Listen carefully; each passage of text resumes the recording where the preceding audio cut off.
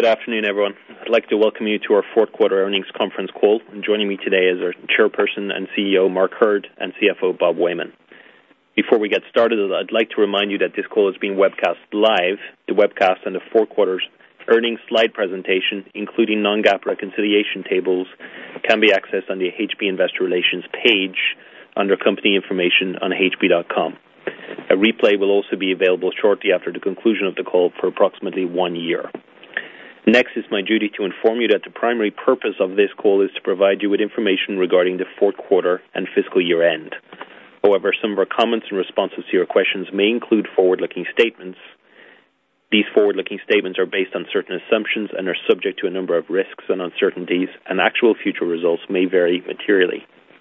I encourage you to read the risk factors described in the company's annual report on Form 10-K for the fiscal year ended October 31st, 2005, the company's quarterly report on Form 10-Q for the fiscal quarter ended July 31st, 2006, as well as other SEC reports filed after that date. As in prior years, the financial information presented and discussed in connection with this call, including tax-related items, reflects estimates based on the information available at this time. As such, these amounts can differ materially from the amounts ultimately reported in HB's Form 10-K for the fiscal year ended October 31st, 2006.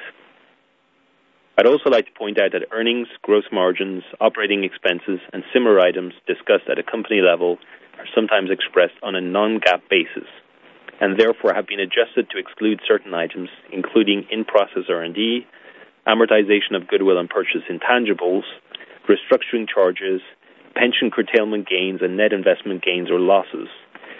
A presentation of GAAP financial information for the fourth quarter and fiscal year end and a reconciliation of non-GAAP amounts to GAAP are included in the financial statements accompanying today's earnings release, which is also available on the HB Investor Relations page under Company Information at hb.com. Finally, and with a view to allowing time for questions from multiple firms, please refrain from asking multi-part questions or clarifications. With that, I'll turn the call over to Mark. Okay, thank you, Brian. Good afternoon. Thank you for joining us. Hewlett-Packard closed the year with a strong fourth quarter, driven by solid revenue growth across all our businesses and geographies, share gains in key businesses, expense discipline, margin expansion, and record quarterly cash flow from operations. We saw significant operating margin improvements in our reportable segments with a year-over-year operating profit increase of 68% in the Personal Systems Group, 42% in the Technology Solutions Group, and 21% in the Image and Printing Group. All of this resulted in our most balanced segment profitability performance in many years, with the Technology Solutions Group delivering a similar fourth quarter dollar profit contribution as the Imaging and Printing Group. Financial highlights of the quarter include revenue growth of 7% year-over-year, or $1.6 billion to $24.6 billion.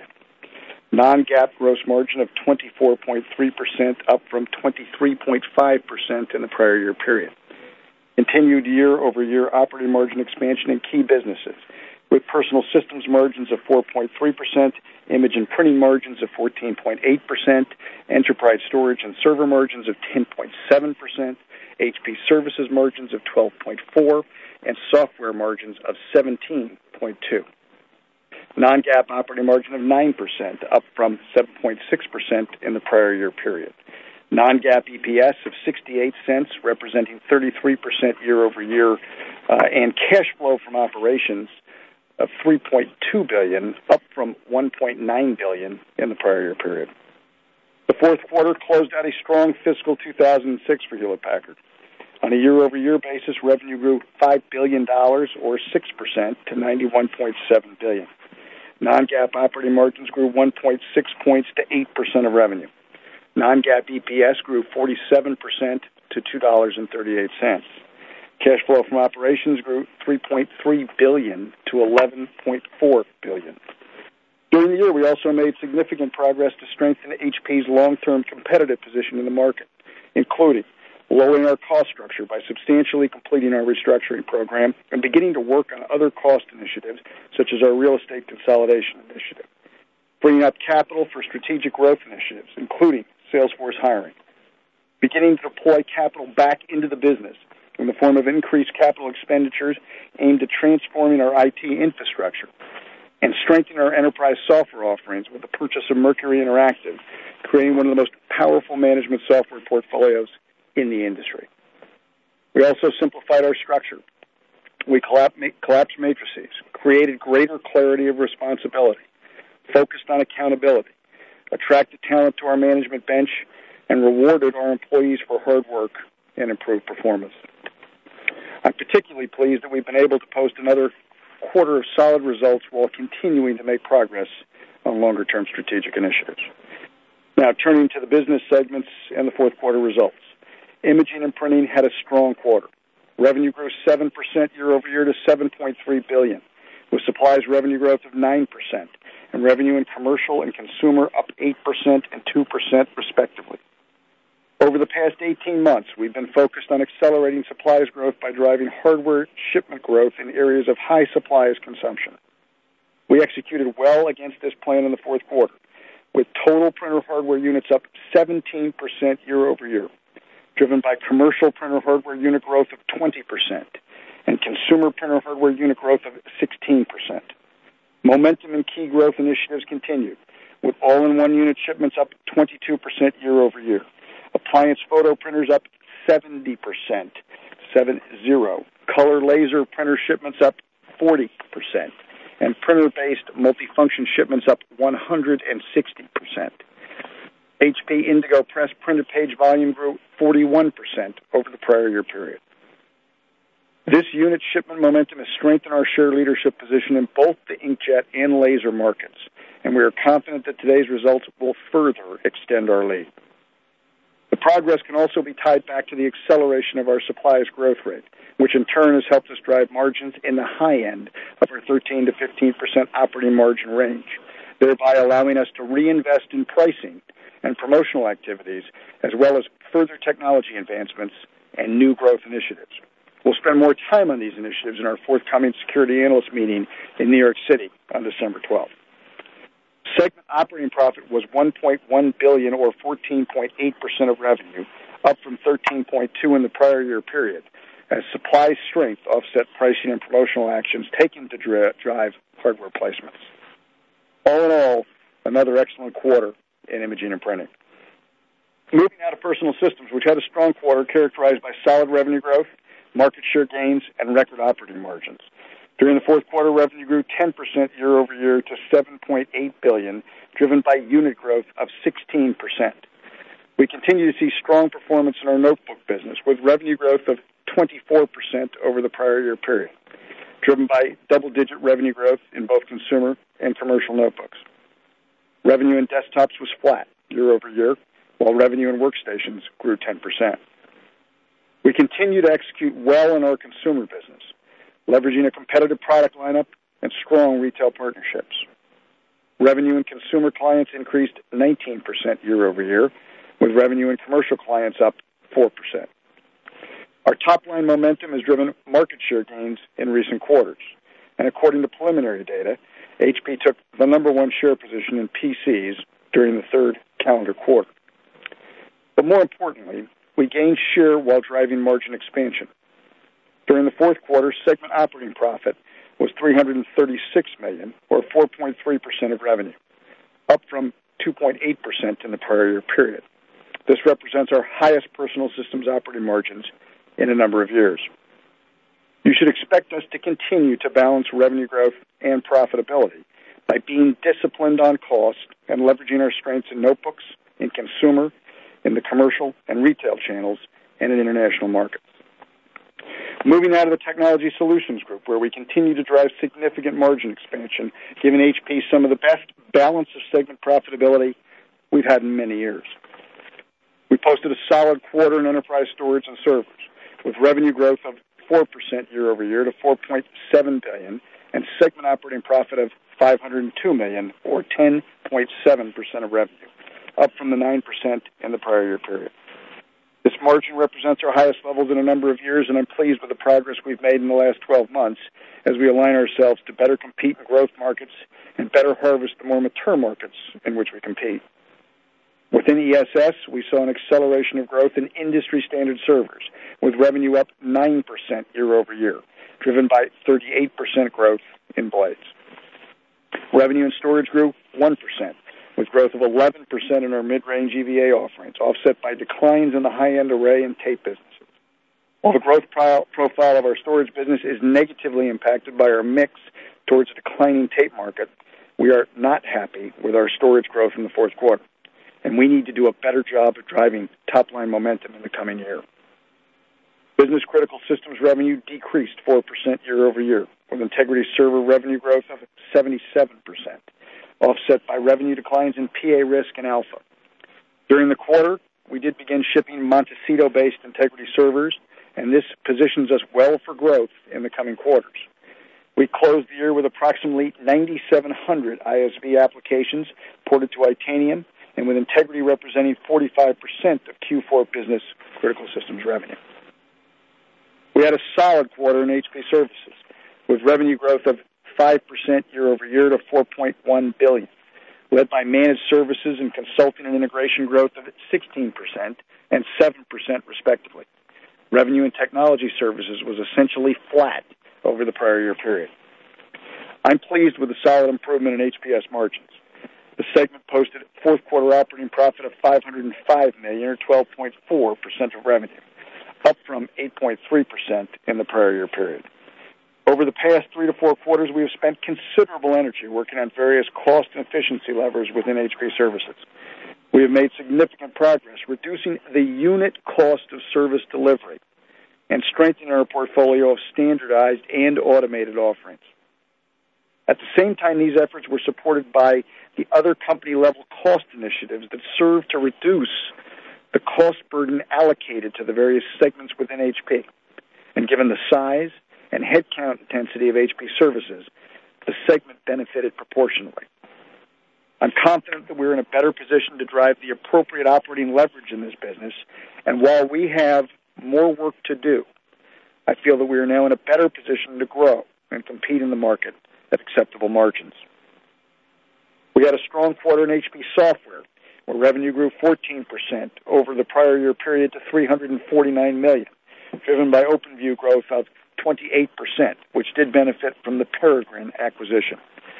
Revenue in HP OpenCall declined 11% from the prior year period. Software reported an operating profit of $60 million, or 17.2% of revenue, up from a profit of $28 million, or 9.2% of revenue in the prior year period, reflecting the improvements we've been making to our model and associated operating leverage that comes with our scale. On November 6th, we closed the acquisition of Mercury, which significantly increases our scale and strengthens our software offerings.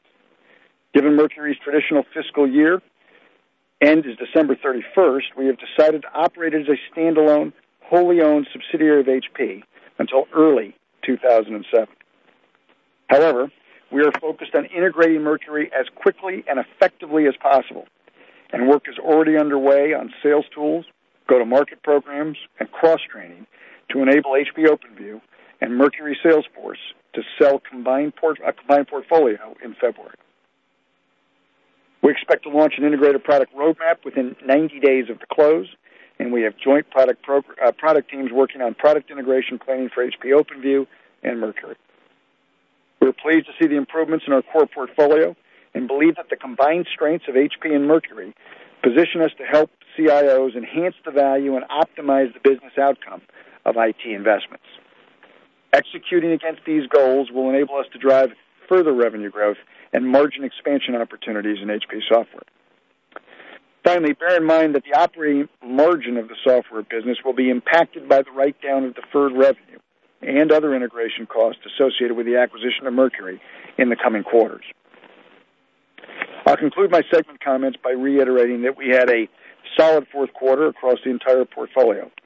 I am pleased with the progress we made over the past 18 months, and we know that we have opportunities for further improvement ahead. With that, I'd like to turn it over to Bob. Thank you, Mark, and good afternoon, everyone. I'll begin with a review of the performance of our financial services business. Revenue for HPFS during the quarter was $545 million, up 6% year-over-year and 5% sequentially. The revenue increase reflects increased financing volume, which was up 1% year-over-year and 12% sequentially. End-of-lease transactions contributed to the sequential increase. Portfolio assets increased 4% year over year and 2% sequentially, and are now at their highest level in several years. Operating margin was 6.4%, down from 10.1% in Q4 of last year and 6.7% in Q3. The year-over-year margin decline reflects the release of certain accounts receivable reserves in the prior year period. While we are encouraged with the growth in financing volume over the last several quarters, we know we have more work to do and are focused on continuing volume momentum. Before getting into the key elements of the P&L, let me remind you that fiscal 2006 results, including cost of sales, operating expenses, operating profit, net income, and EPS 2005 results did not include the impact of FAS 123 stock-based compensation. Consistent with last quarter, to assist you in comparing results versus prior periods, we have included a quarterly historical EPS trend in the financial tables accompanying the earnings release. This should allow you to view the results as though all stock-based compensation had been included in previously reported results. Non-GAAP EPS for the quarter was 68 cents, including approximately 4 cents from stock-based compensation, up from 51 cents a year ago, which again excluded the impact of FAS 123R. GAAP EPS for the quarter was 60 cents, which included $208 million or 7 cents in after-tax adjustments that were not included in our non-GAAP results. The adjustments primarily relate to restructuring charges and the amortization of purchased intangibles. A quick update on restructuring. During the quarter, approximately 4,200 positions were eliminated related to the July 2005 announcement, bringing the cumulative total to about 14,200. While the restructuring program is substantially complete, we do expect to eliminate approximately 1,000 remaining positions in Q1 '07. Now on to the P&L. Revenue of $24.6 billion for the quarter was up 7% year over year and up 6% when adjusted for the effects of currency. On a regional basis, revenue was up 8% in the Americas, up 7% in EMEA, and up 6% in Asia Pacific. When adjusted for the effects of currency, revenue was up 7% in the Americas, 3% in EMEA, and 7% in Asia Pacific. As to gross profit was $6 billion for the quarter, or 24.3% of revenue, up from 23.5% a year ago and down from 24.8% sequentially. Gross margin improved year over year in each of our non-financing business segments, reflecting improved operational effectiveness in key areas including option attach, delivery efficiency, utilization, and discount controls, as well as favorable mix in certain businesses.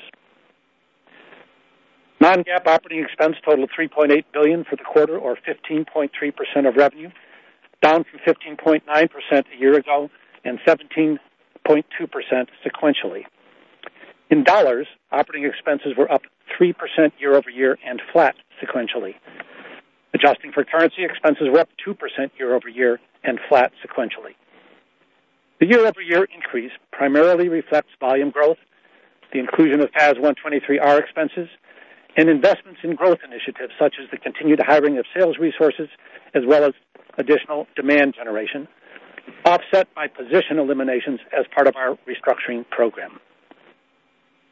Non-GAAP operating profit was $2.2 billion, or 9.0% of revenue, up $470 million year over year, despite the inclusion of approximately $140 million of stock-based compensation in the current period. Non-GAAP other income and expense was pre-tax income of $190 million, or roughly 5 cents per share after tax, above the 3 to 4 cents per share we had guided coming into the quarter. The excess reflects the favorable impact of currency as well as real estate gains. Our non-GAAP tax rate was 20.5% for the quarter, slightly above our guidance. One other item of note in the P&L. Unallocated corporate costs, excluding stock-based compensation, increased approximately $25 million year over year and $103 million sequentially. The sequential increase primarily reflects an increase in lease volume and a change in the operating lease mix within HPFS. Intercompany profit on operating lease transactions is eliminated in this lineup. As such, as volume and operating lease mix increase, the unallocated balance will grow as more eliminations are booked. Increased legal expenses also contributed to the increase both sequentially and year over year. Next, the balance sheet. HP owned inventory came in at $7.8 billion, up $873 million year over year, and up $286 million sequentially. Inventory days of supply stands at 38 days, up from 35 days last year and down from 41 days sequentially. The year-over-year increase in inventory reflects volume growth, strategic buys, and supply chain changes designed to optimize our cost structure. The sequential increase is in line with normal seasonality. Now, I know there's a lot of interest in channel inventory, so I'll add some additional perspective this quarter. Overall, we're very comfortable with channel inventory levels. PSG ended the quarter at roughly 4 weeks, ESS at roughly 4.5 weeks, and IPG at roughly 5.5 weeks. PSG weeks are flat year over year, and both ESS and IPG weeks are up slightly. In terms of channel inventory dollars, ISS, which makes up the majority of ESS channel inventory, are up in line with revenue growth. PSG channel dollars are up only slightly compared to a 10% top-line growth. IPG channel dollar growth slightly outpaced revenue growth, reflecting increased supplies associated with significant hardware unit growth over the past year.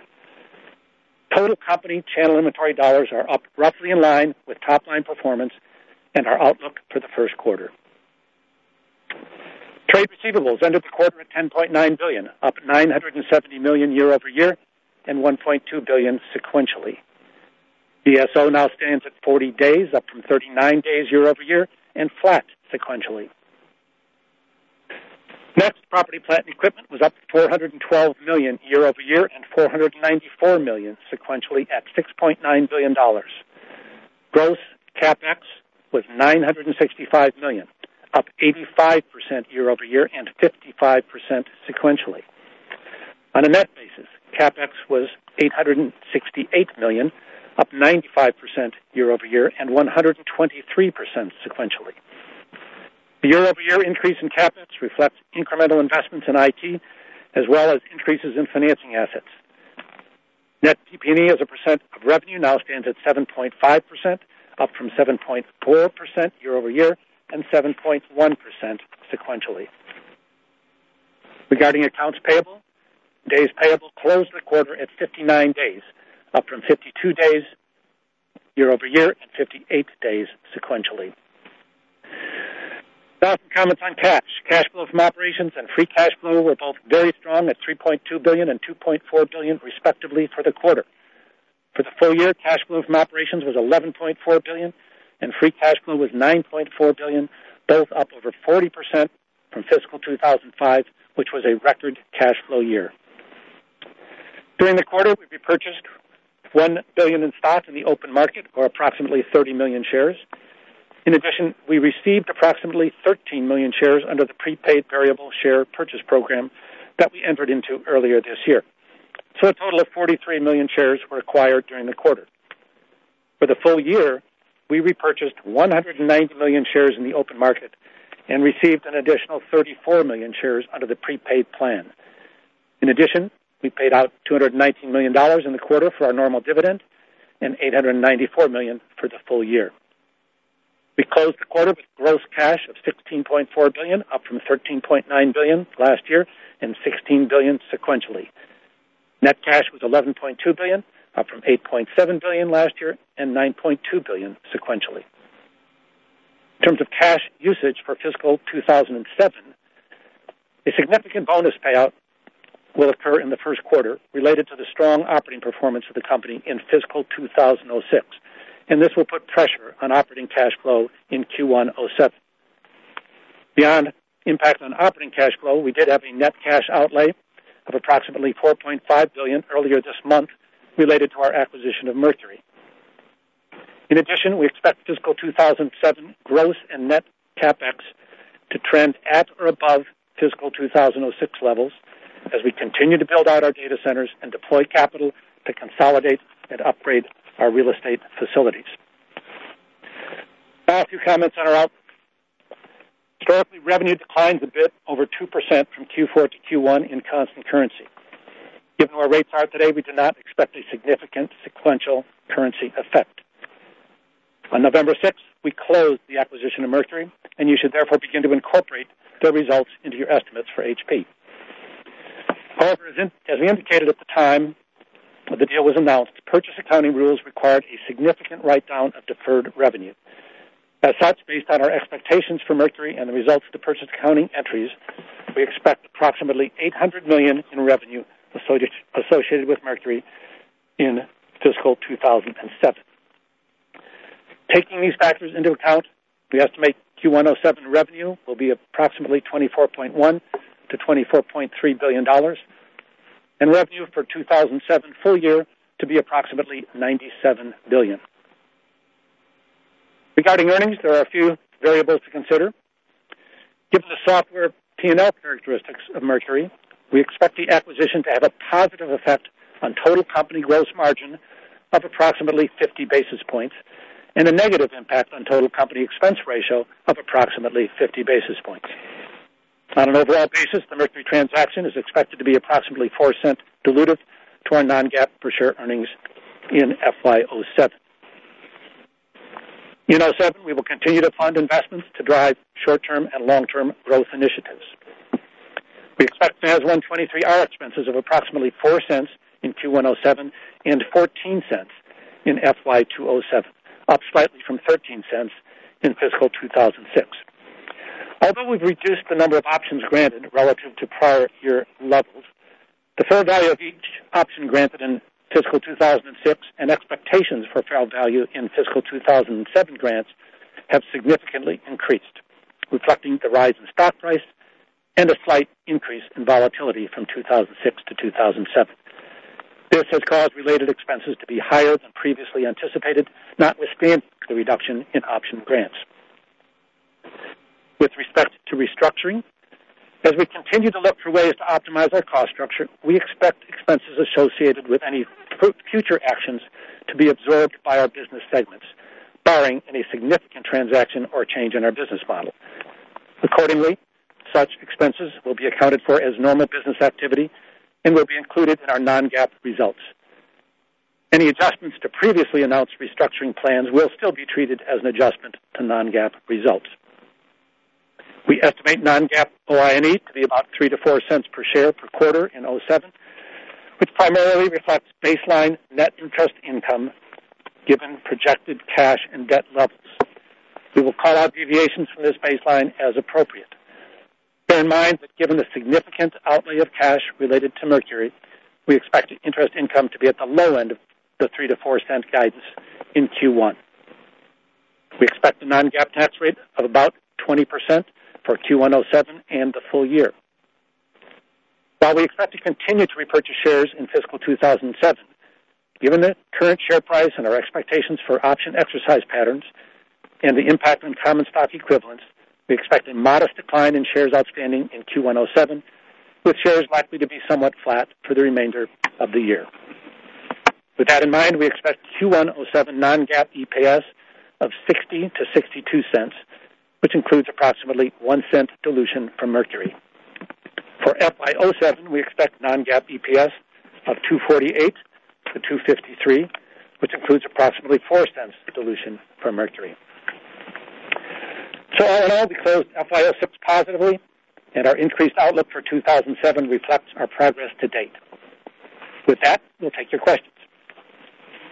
Ladies and gentlemen, if you would like to ask a question, please press star 1 on your touch-tone phone. If your question has been answered or you would like to withdraw your question, press star 2. Please press star 1 to begin now, and please stand by for a moment while we gather the list. Your first question comes from the line of Andrew Neff with Bear Stearns. Please proceed. Thanks very much. I guess the question I wanted to ask was just one of, as you look at the different business areas, is there room for further improvement? You've made a lot of improvement in terms of the margins. Can it get better than this? And specifically, you can talk about how you're going to, in terms of you talked about the IT savings, when do we begin to see the impact of that? Well, Andy, thanks for the question. Listen, we got to do better than this, and this was a good quarter for us. Clearly, in terms of how you would look at milestones along the way, and as I said in my comments, we've been successful, I think, at delivering on the short-term milestones we've had, but frankly, investing for the long term, and that includes, to your point, being able to improve our cost structure. And our cost structure has work left to do, and we've got to get that done at the same time as investing for growth. So, we certainly aren't taking any victory lap here. We've got work to do, but I will tell you at the same time I am pleased with the progress. Thanks, Andy. Next question, please. Your next question comes from the line of Keith Bachman with Bank of America. Please proceed. Yeah, thanks very much. I wanted to, Bob or Mark, not sure who, but talk about the inventories. If I heard you right, your comment was that it didn't impact the level of sales since it was normalized compared to last year's. Can you just please confirm that? And my follow-up is, it does look like correspondingly that account receivables was up sequentially more than I would have anticipated, so I just want to come back and see how that relates to your inventory comments and, get any color there, additional color, please, on how the AR bump might have been impacted by the sequential change in inventories. So, our fourth quarter is always back-end loaded. August is slow and October is big. And as you saw, we exceeded revenue estimates, and frankly, some of that comes from the strength that we saw late in the quarter, and that strength in revenue is not yet collected, and so receivables tend to be a little bit higher. So, we're very much impacted by consumer volumes this time of year, and it's been a strength of the company, and that's reflected there. We have built our inventory. Inventory has grown a little faster than revenue. It is, as I said, up. It stands at 38 days compared to 35 days last year, but we feel good about our inventory. It's fresh inventory. It's what we want. The inventory build that we've actually seen in prior quarters and in this quarter have served us well in terms of meeting what continues to be a pretty decent market demand. So we have I think the right levels of inventory in the right places. I mentioned strategic buys. We've talked about this for a number of quarters. We are buying inventory when we can get good prices on it, and that too has served us well. It has helped us achieve a better cost structure and a better gross margin, and to be more competitive in the marketplace. Keith, I just said one thing on the owned inventory side. We are really looking at a total cost structure as we look at inventory. So inventory is one dimension of an aggregated, optimized cost structure to look at our overall COGS positioning. And so some of the owned inventory is literally a position to lower our COGS. So this is not an accident, if you will, in terms of some of the stuff that you're describing. On the channel inventory side, listen, we're trying to optimize the answer in the sense of both being in a position to take care of future demand at the same time as we're taking care of the quarter demand. And I think at the quarter overall, we're generally comfortable. As anything, there's stories within the story, depending on what region you've got to and what product line. But when you look at the company overall, we feel pretty comfortable with where we are. Okay, thank you, Keith. We'll take the next question, please. Your next question comes from the line of Ben Reitzes with UBS. Please proceed. Thanks a lot. Mark, could you comment on Vista and the PC market? You had a great outperformance in the quarter. You're the number one PC company in the world. What does Vista mean for HP, not only in the first quarter, but as we go throughout the year? And, as I look at your guidance, it means about 5% organic growth if you exclude Mercury, which is a deceleration from the 6% the last two quarters. I got to think if Vista's any bit of an accelerator to the market, that's conservative guidance. So go ahead. That's all. Well, I appreciate the color on the guidance, Ben. I think the point on the PC business is that when you look at constant currency, our performance has been pretty steady. I mean, I think when you look at it on Vista, I think right now as it relates to the short term, we just don't know what will happen as it comes up to the holiday, and really even not just the holiday, but post-holiday to introduction may be a window that we just can't forecast well enough, Ben, to be able to tell you exactly how it'll work out. Now, as it relates to the long term, we feel good about it, and we feel good about our positioning within Vista. We think we're well positioned from an offering perspective. Clearly, not just Vista, but the collection of where we see demand based on what market segment, where we see it by region, and our product lineup combined. Yeah, we feel pretty good about how we're positioned. Okay, thank you, Ben. Next question, please, operator.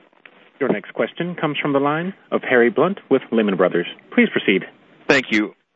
Just want to circle back on the restructuring, Bob. You may have mentioned it in the comments, but I missed it. You guys are now largely complete with the headcount reductions, but the cost savings still should carry over into fiscal 2007. Could you remind me a little bit of how much the incremental impact is going to be in fiscal 2007? I'm not going to give you a new update for 2007. What I will say is that when you look year over year, certainly there's going to be significantly more cost savings in 2007 than what we saw in 2006. So we have been coming down in headcount, or I should say our restructuring effects have been a couple thousand a quarter until the fourth quarter, where it was 4,200. And obviously, we have not seen the full year benefit of that. So, we expect to see additional savings from the actions that we have taken. Right. What I was driving at is trying to get an understanding of how much of the EPS improvement year over year guidance in 2007 is coming from the restructuring actions of 2006 versus just core continued improvement in mix and other areas. I don't think we broke that out, Harry. No, we're not. We're going to. The guidance we gave you, a year ago in terms of savings of what was it, around $1 billion in 2006? About $1.9 billion to $2 billion. Right. With around $1 billion or so of that in 2006, getting significantly higher in 2007. So, Harry, just to give you a few data points, remember that part of that was a pension that we got early in the year in 2006, and then you've seen I don't know what the right word for it, a blending of the improvements in Q1, Q2 into some of our sequential quarter performance. So clearly the Q4 sequential, our actions sequentially will begin to have some effects now in 2007. But we had a one-time pension action that occurred at the end of 2005, went on in 2006, and then we blended in from there. So that's really where we're at with it. And of course, as we discussed at the time, some of that will get reinvested back into the business in terms of whether it be pricing, our competitiveness in proposals, our ability to hire sales resource, et cetera. But clearly, it'll be a help to us. Great, thanks. Just one other item as well. We did say that those gross savings, that maybe half of it would fall to the bottom line, and certainly some of the success that you're seeing in Q4 comes from investing some of that back in driving better top line results with demand generation spending, and hopefully over the longer term, some of the hiring we're doing of additional salespeople will lead to additional growth as well. Yeah, I mean, Harry, I don't think that should be lost here. That part of what we're doing here is to try to do further work to variabilize our cost structure, and when we do see opportunities in the marketplace to go grow and hopefully grow profitably, we'll use some of that flexibility to take advantage of the opportunity. So we think we've made a bit of progress on this. We've still got some work to do. Thank you, Harry. Next question, please. Your next question comes from the line of Laura Conigliaro with Goldman Sachs. Please proceed. Yes, thank you. Can you provide some observations on what's happening on the component front, including pricing? For example, which components seem to be in short supply and where the situation has gotten worse or better? You had previously referred to the possibility, for example, of better CPU pricing given the AMD Intel competition, and are you seeing any of that yet? So, Laura, this is Bob. Certainly we did see memory pricing pressures and availability issues in Q4. We did get most of them resolved by the time we finished up. We did pay a little more money for memory than we had planned going into the quarter in a couple of our businesses. So memory has been the commodity of interest in Q4. We also had a few issues on microprocessor, particular types of microprocessors. Panels have been in good supply, and pricing has been favorable there. Panels is one area where we've done some strategic buying, and it's worked to our advantage. And hard drives, really no change. Very competitive marketplace. Availability is pretty good. Thanks, Laura. Next question, please, operator. Your next question comes from the line of Richard Gardner with Citigroup. Please proceed. All right. Well, another question on the PC business, if I could, and it relates to what looks to be a pretty significant shortfall in motherboard shipments out of Taiwan, which I think desktop motherboards in particular, which has led folks to believe that PC demand is deteriorating. It certainly doesn't look like you saw that in your results, but I'd love to get your thoughts on the current demand environment, and any color that you can give us by customer segment and geographic region would be helpful. Thanks. I would say that demand does differ a little by region, and sometimes, frankly, Richard, within region. But if you aggregate it together, stable market demand. So from that perspective, we don't see that instability that you're describing. Again, I could go into lots of different stories by segment, by country, but when you net it all together, we saw stable demand. Could I follow up and just ask, Mark, if isn't that against Brian's rules? But go ahead. Go ahead. All right. Well, the question was whether you could give us any visibility on whether there was a sharp or significant downtick in commercial demand, PC demand during the quarter. No, I can't say, Richard, I saw that. We saw pretty stable demand. Again, it can vary. If you ask me corporate by country, I could get into a couple, but when you looked at the aggregate, no. Our real issue in the quarter, if anything on the supply side, was in memory, as Bob has referenced. We paid up a little bit for memory. Wish we hadn't, but we did. And our overall macro demand picture was roughly stable. Thanks, Richard. Next question, please. Your next question comes from the line of Tony Sacconaghi with Sanford Bernstein. Please proceed. Yes, thank you. Your gross margins declined about 50 basis points sequentially. If I look at your business mix, it looks perfectly neutral on a sequential basis. Supplies were up pretty well in line with company revenue, and the enterprise group, which also has pretty good margins, were actually up fractionally as a percentage of sales. So it doesn't appear to be a mix issue. Were you incrementally more aggressive on price then? And can you comment across what product families? Yeah, I'll start, Tony. I think that it is fair that in a couple of groups we saw opportunity for growth, and we took it. So, for example, in IPG, and you looked at overall mix, the mix is sequentially different as it relates to supplies versus hardware, which shows up in our 17% hardware unit growth. So, clearly there is. I wouldn't describe it as an issue by underneath, but certainly in the mix of hardware, and certainly that did have an effect on our margins. And Tony, mix within segment is also important. Again, sticking with IPG, as we mentioned in the script, very strong growth in our basic level printers. I think it was 60%, but anyways, it's in the script. Very, very large growth. Very large growth in color laser. Both of those are lower margin products than some of the other items in our line. So while overall hardware may have been the same, we definitely see a different mix of hardware within that hardware slice of the pie. Thanks, Tony. Next question, please. Your next question comes from the line of Richard Farmer with Merrill Lynch. Please proceed.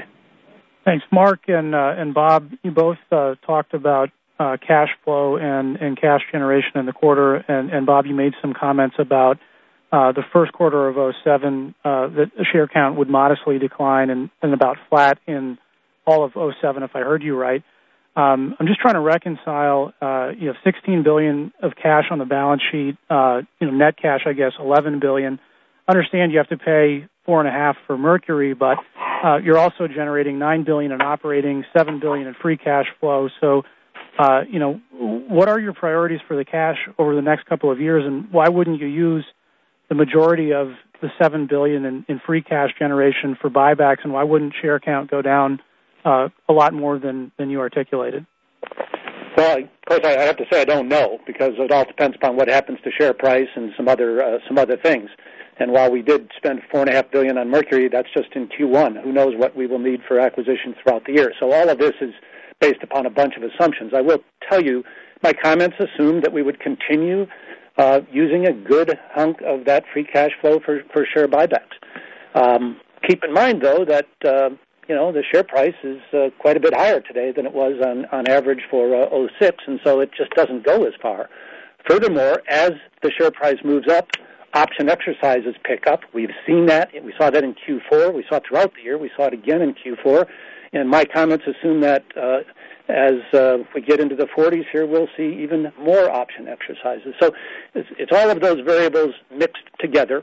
One other I should mention, of course, we have to calculate common stock equivalents, which again get directly driven by increased share price. So, there's a lot of dynamics here. It's my best guess that it come down a little in Q1 and then stay roughly flat. I mean, could it come down a little bit more? We'll see. Do we intend to keep buying, I'll call it aggressively? Yes, unless something else changes in the world around us. Thanks, Richard. I have one thing. We're going to be active, Richard. I mean, in the area. I mean, I think the point is we've worked real hard to get our option overhang down. We're working on it. And we'll continue to be active. So, to Bob's point, I don't think you should have any expectations that we won't be. But we've got other factors as we consider our aggregated capital strategy. Yeah, we do have $5.6 billion remaining of the authorization that was that the board acted on last quarter. Okay, next question, please, operator. Your next question comes from the line of Rebecca Runkle with Morgan Stanley. Please proceed. Thanks. Mark, just a quick question following up on your storage performance and comments. Clearly a phenomenal quarter across the board, but you noted storage as one area of weakness. Just as you sit here now and look at that business, what in your mind are the issues? Is it technology? Is it product? Is it go-to-market? And what are the top strategies for turning that business around over the next 4 quarters? Well, there's a couple different dimensions to it, Rebecca. First, it's a business that's worked hard to improve its operating margin, which it's done, and I think that part's a positive, so I don't want to take away from that. But to be very blunt, I'm disappointed in the revenue growth of the business. I think that the market's a strong market for us. We're investing in the market. We think we actually have a pretty strong product lineup right now. And we just need to do a better job from a demand creation perspective. And, there's opportunities for us in the mid-market that we think are important for us to go get. I mean, as I go through our field checks, we feel about as good about our product lineup as we have in quite a while. We've done a decent job at improving the operating margin of the business. We need to go get more business. We've invested in software. And we do have the tape declines, but we still think we can do better, and we're going to go focus on it. Thanks, Rebecca. Next question, please. Your next question comes from the line of Bill Shope with J.P. Morgan. Please proceed. Okay, great. Thanks. Can you guys comment on the pricing environment in PCs for both commercial and the consumer segments? There's been a lot of chatter that perhaps your largest competitors eased up on pricing somewhat, and I'm wondering if you saw any evidence of this throughout the quarter. Nothing spectacular, Bill. I mean, I would say that the quarter was steady. We didn't see anything extraordinary from a pricing perspective, but I say that against the backdrop of a pretty aggressive environment, period. And we have more than one competitor out there. So, when you look at different markets, there's different people that show up as competitors, and obviously we're very global and we're very competitive in many markets. So, I think we would say there's nothing extraordinary, but there are multiple competitors out there, and so the environment, I'd say, was steady. That would probably be the best way I could describe it. Okay, thank you. Next question, please, operator. Your next question comes from the line of Brian Alexander with Raymond James. Please proceed. Thank you. Just a clarification, then a question on service profitability. The clarification on the revenue guidance, just want to make sure I understand. We should assume that you're looking for normal seasonality in the first quarter as well as normal seasonality in the PC business specifically to get to the range that you provided, and then I have a follow-up. Yeah, there's nothing, no particular new trend that we're trying to convey here. The guidance, I think, fits with normal trends.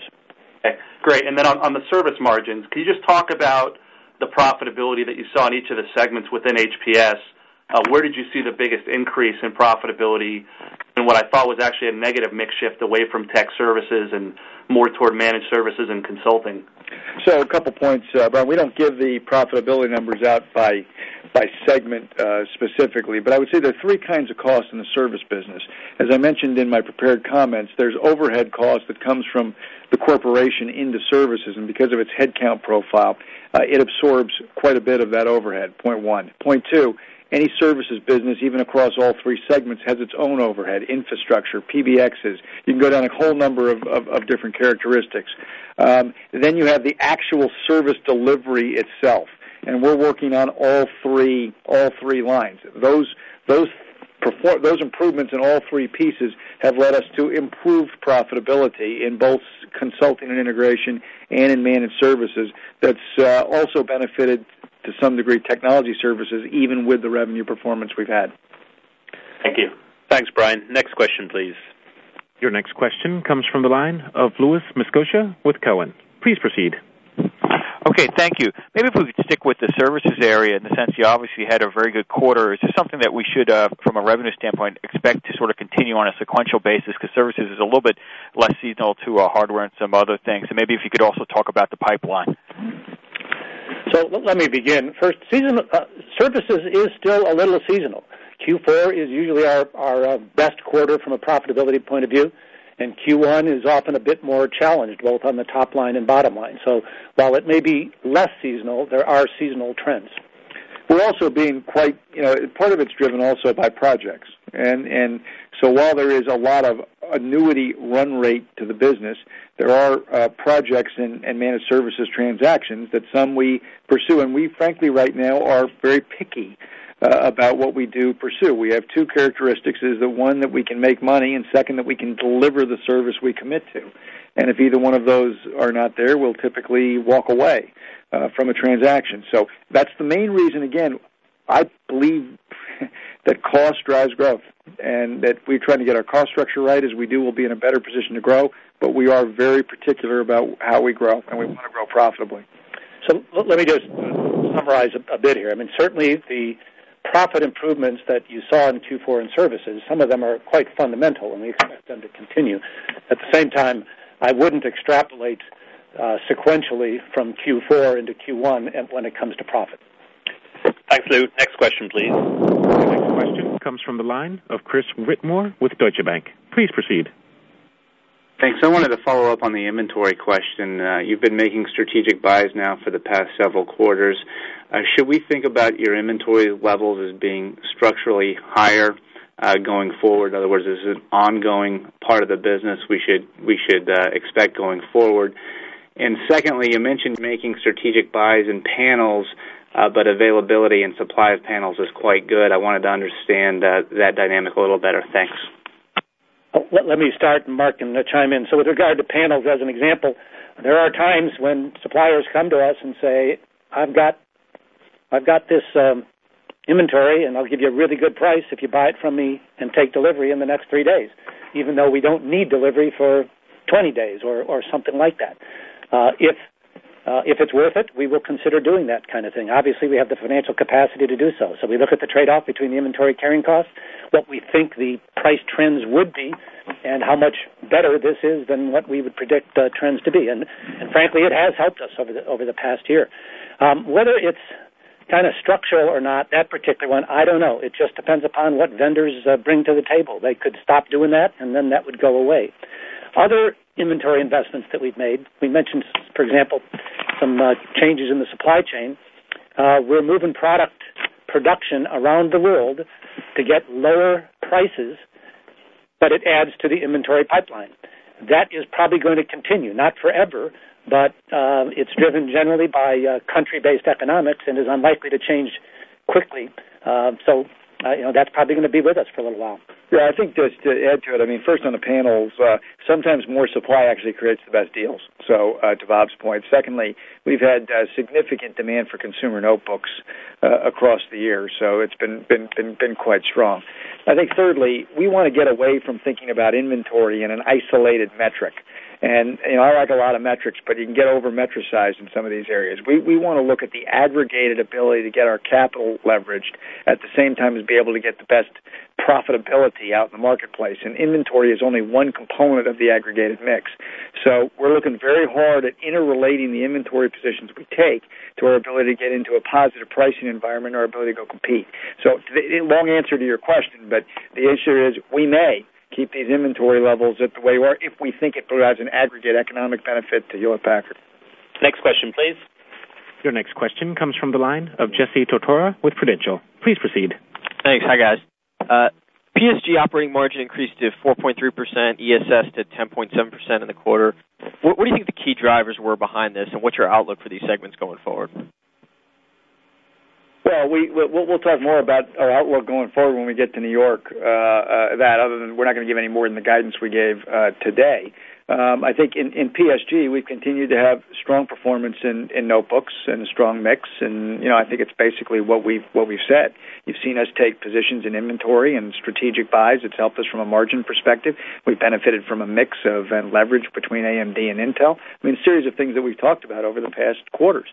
I think in ISS, which has a main driver in terms of ESS, you've had the same kind of effect from an industry standard server perspective, and it doesn't hurt when you grow, because you leap over a lot of your fixed cost structure. So when you get 9% growth in ISS, 38% growth in blades, it tends to have an effect for you. So I think for us, it's a mix of growth, it's a mix of balance, and our ability to leverage our supply chain, and we feel made some improvement. I can tell you this, that we're focused on trying to do better.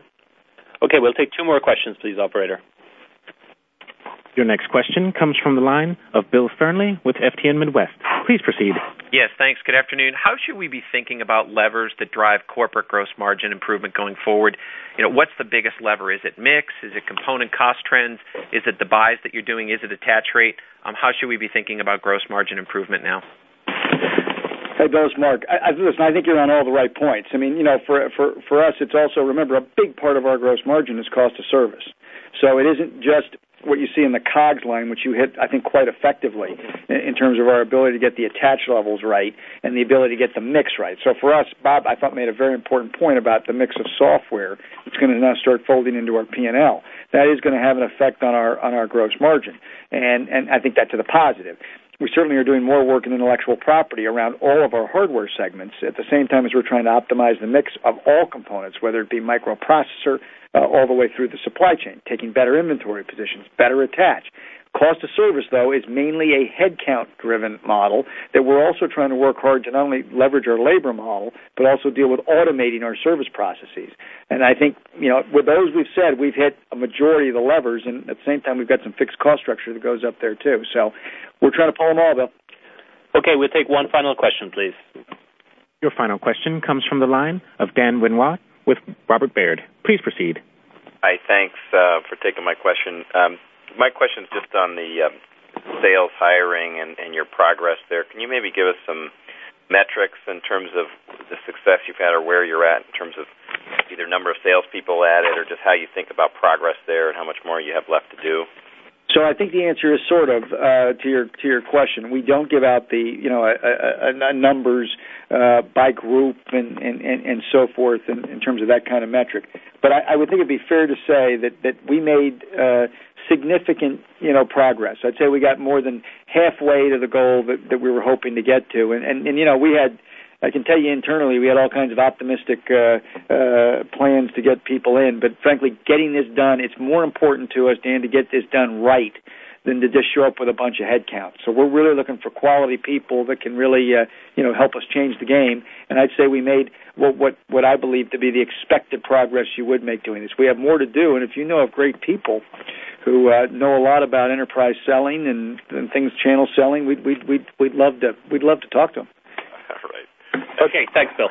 Thanks. We're gonna wrap up. Let me just summarize today's call by saying that I am pleased with our progress in the fourth quarter. HP delivered solid revenue growth, gained market share in key businesses, drove significant growth in key initiatives, expanded our margins across our segments, delivered our most balanced segment profitability, and posted record quarterly cash flow from operations. And we did do this while continuing to make progress on our cost structure by substantially completing our restructuring program.